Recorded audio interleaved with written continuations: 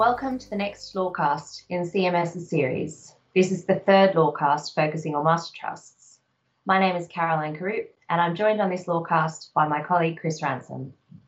I'd first refer you to our previous Master Trust Lawcasts, through which we covered the master trust landscape, transitioning DC schemes into a master trust, governance considerations, and developments in the investment sphere. In this Lawcast, we focus on a few anticipated industry developments in 2021 and on a list of what we consider to be key hallmarks of a well-run master trust and the importance of continuous, iterative improvements. So I'll start now by talking about small pots consolidation to tackle the growing issue for master trusts of small, unclaimed, deferred pots. The growing number of small pots within DC master trusts and DC occupational pension schemes more generally is becoming a really significant issue for the industry. Let's just look at the numbers. The introduction of auto-enrolment in 2012 greatly increased workplace pension participation. As of September 2020, approximately 10.4 million individuals have been auto-enrolled, but it has been estimated that by 2035, the number of deferred pension pots in master trusts could reach 27 million without intervention. The existence of small pots which are left unclaimed causes issues for master trusts and members alike. For the provider, they're uneconomic, to the extent that it has been suggested that a failure to address the problem in due course could result in financial instability of master trusts. For the members, their small pots can be eroded by basic member charges over time. In some cases, the higher proportionate administration costs are in effect cross-subsidised by those members with larger pots, which raises issues of inequity. Solving this growing issue is therefore in the interests of all parties. In September 2020, following a Pensions Policy Institute report issued in July, the DWP set up a working group to investigate and develop potential solutions. In the group's view, the aim should be to make consolidation of small pots the norm, using both automated solutions and member-led solutions. The project is clearly in its infancy, with the output so far developing a framework and a roadmap for next steps. Now is the time for Master Trust to focus on the shape of the possible solutions. So what are some of the possible solutions under consideration, and how do they compare from the perspective of Master Trust providers? I'd like to touch on a selection. Firstly, member-led solutions were explored. One option under consideration was the voluntary pot follows member option, where members are responsible for ensuring that deferred pots are transferred to their new providers, for example, on a change of job. The member would need to provide instructions, or else the pot is left behind. It was recognised that many members may not be sufficiently engaged to supply previous scheme details and make the required decisions on transferring pots. The lifetime provider model, where members can remain with one provider throughout their working life, has three sub-options. One, where the member is asked to select whether to stay with their old provider or move to the employer's. One, where the employee would be able to choose their pension provider from a carousel of approved providers, and the default would be the provider's scheme from the carousel. And one where the default is that the employer makes contributions automatically to the member's existing provider unless they opt to move to the employer's scheme. The main issue with this model is that it was deemed to break the connection between the employee and the employer, leading to disengagement by the employer of the provision of retirement for their workforce. This model also poses a risk of selection, whereby master trust providers might be inclined to prefer certain types of workers who are easier to serve, namely the economically valuable ones. Next, attention was turned to scheme-led solutions. The report highlighted two automatic consolidation models which should be prioritised for deferred small pots in the automatic enrolment space and which could be used together. The first is the automatic pot follows member solution, whereby an employee's pension pot moves with them and transfers to the new employer's scheme when an employee changes jobs, subject to an ability to opt out. A second is the default small pot consolidation scheme, which could offer everyone a default scheme consolidating only deferred pension pots, while the member's active pot remains in the employer's chosen scheme. One of the concerns expressed, however, is that there may be inadvertent competition issues that develop, whereby it's more favourable for a provider to become a consolidator than a traditional style of provider. The report also considered member exchange. This model uses a third-party data service to conduct regular checks and identify matches where they hold a deferred small pot and another provider appears to service the active version of the pot. While this, like auto-enrolment, relies on member inertia, careful thought needs to be given to extending this to contract-based schemes, and issues around member consent and the role of the trustee needs to be considered. Finally, a word on same scheme consolidation. The report noted that for pension providers holding multiple pots for the same members within charge cap default funds, the direction of travel should be to consolidate pots. It noted that some master trusts were already undertaking some form of same scheme consolidation where appropriate data points were matched, but there were difficulties in rolling this out across the board. For example, where there are different pricing levels or where bespoke employer pricing is offered. In summary, the report clearly finds that some scheme-led solutions, avoiding the risk of member inertia, will be required to deal with the challenge of small pots, but a combination of solutions is almost inevitable. The key for master trusts will be to try to influence the direction of travel so that this significant problem is solved without creating a host of new ones for providers.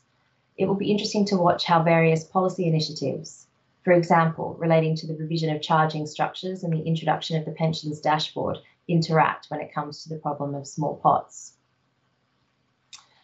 Another area for master trusts to keep an eye on over the next few months are increases to the general levy payable. By way of background, the general levy on pension schemes recovers the funding provided by the DWP to meet the work of the pensions regulator, the pension ombudsman, and some activities of the Money and Pensions Service. Not surprisingly, the public funds have come under increased pressure in recent times, and the levy is expected to be operating with a deficit of 80 million this year and expected to rise to 230 million by the end of 23-24. The rise of master trust authorisation forms part of the justification under these proposals for master trusts to see an increase in the level of levy they're charged. The government is considering three options to address the deficit and increase levy rates. The first option proposes a 10% increase to the levy for defined benefit and defined contribution schemes other than master trusts, and a 5% increase for master trusts and personal pension schemes in 2021 and 22. Higher increases would then be implemented in 23 and 24. The second option would increase rates and introduce a separate lower rate for master trusts. Interestingly, the consultation flags the ongoing work in relation to small pots and states that action flowing from that work could have a bearing on the issues in relation to small pots and the levy that have been highlighted. The third option retains the existing levy structure and just increases the rates. The government's not attracted to this option, however, as it would fail to make the structure more equitable and to address the existing cross-subsidies. The DWP consultation just closed on the 27th of January. It will be interesting to see the responses from the industry to these options and to follow where the government moves next. I'll now pass over to Chris to discuss the default fund charge cap and to outline some best practices for master trusts. Thanks, Caroline. Yes, a further recent development which will be of interest to master trusts is the government's response to review the default fund charge cap. Last August, the DWP's deadline for the pensions industry to provide feedback on its call for evidence closed. Having had time to consider the responses, the DWP published its response to this call for evidence earlier this year on the 13th of January. In its response, the DWP confirmed that it would not be changing the level of the default fund charge cap, nor would it be including transaction costs within the charge cap at this time.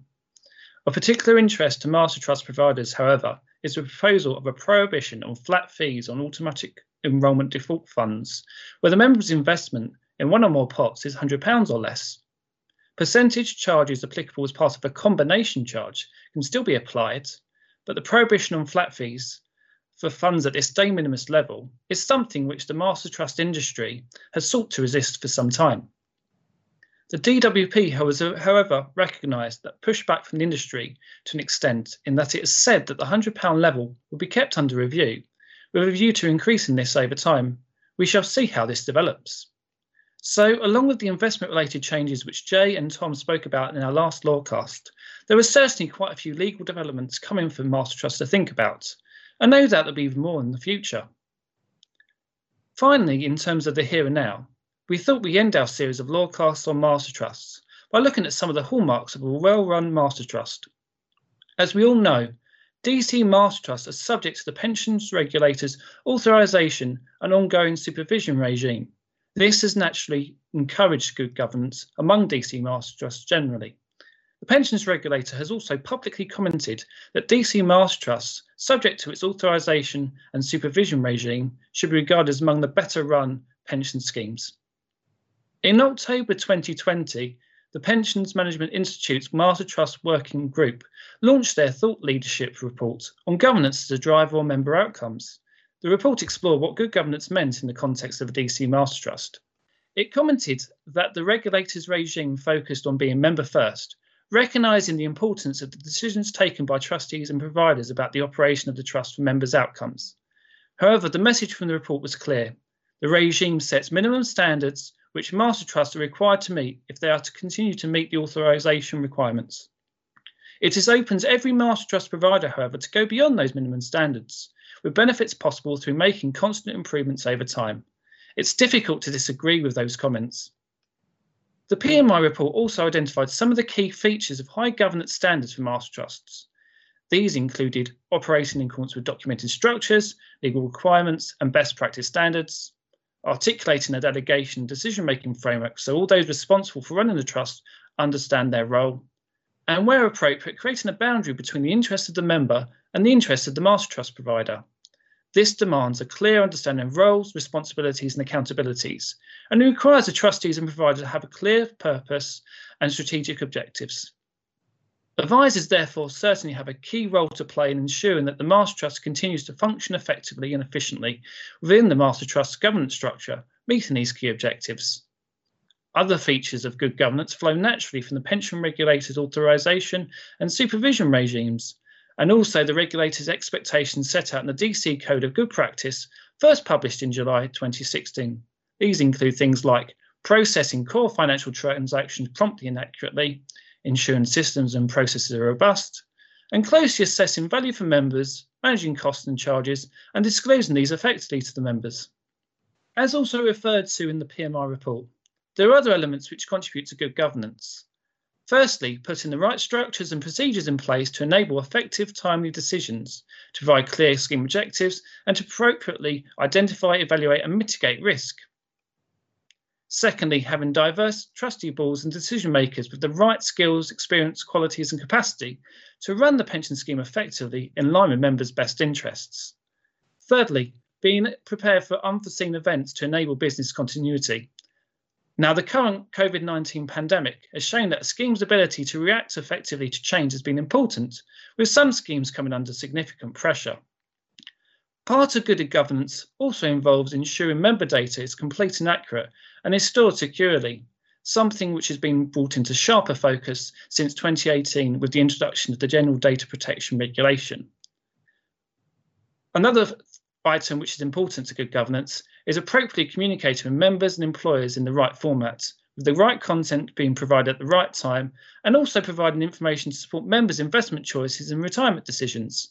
The use of technology such as apps has an important role to play as part of this process. Continuously monitoring and improving the quality and impact of governance and holding service providers to account are also important. And we're increasingly finding schemes choosing to self-evaluate, and this can be helpful in identifying areas for future improvement. It should also not be forgotten that having a well-run master trust not only benefits the members in addition to the provider itself, but can also be a key feature in an employer's final decision when selecting the most appropriate master trust for its employees and former employees. The view being that members benefit from better outcomes in terms of building up their pension and choice of access, which the industry should aspire to. But the path to establishing truly best-in-class governance is a continuing process. As legal requirements and regulatory guidance develops, master trusts must react, industry will comment, and over time best practice will develop. Governance, after all, should never really be about box ticking, but establishing and delivering strong working practices which benefit members, employers, and the provider alike. There was an interesting survey conducted recently by Occupational Pensions that really demonstrated these points. It considered how 12 of the largest master trusts dealt with the new disclosure requirements introduced from 1st of October 2019 and 1st of October last year in relation to their statements of investment principles. By way of reminder, from 1st of October 2019, regulations required DB and DC schemes with at least 100 members to specify their policies in relation to financially material considerations, including those relating to ESG factors such as climate change and how those considerations are taken into account. They also are required to specify their policy in relation to the exercise of voting rights, stewardship and engagement, and the extent, if at all, to which members' views on non-financial matters are also taken into account.